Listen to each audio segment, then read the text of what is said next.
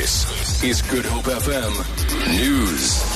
Good morning. 2 people have died in separate fires in Cape Town. Fire and Rescue spokesperson Liesl Moody says firefighters responded to a shack fire in Nyanga and also a fire at a formal dwelling in Gardens. She says authorities are probing the causes of both incidents. The city's fire and rescue services responded to 2 incidents during the early hours of this morning.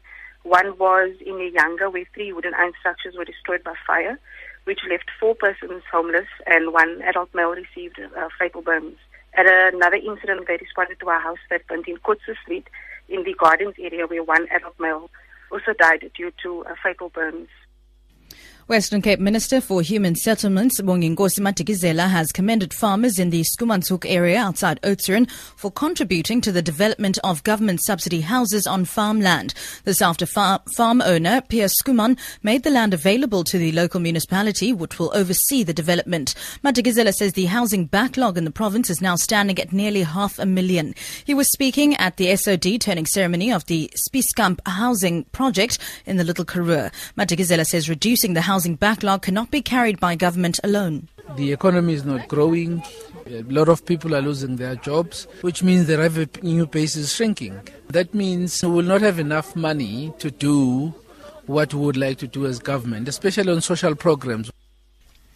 One of the beneficiaries is 65-year-old Sanna Jansen, who started working on the farm at age 16.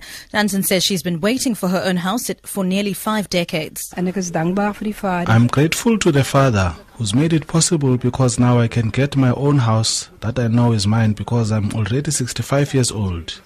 Then a person can sit back and put their feet up and rest for what is intended for us.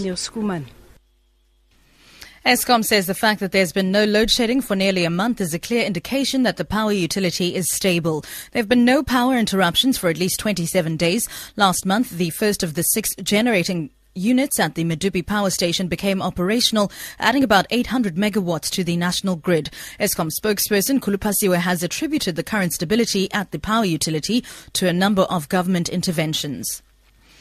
And finally, hundreds of refugees desperate to leave Hungary have begun crossing into Austria.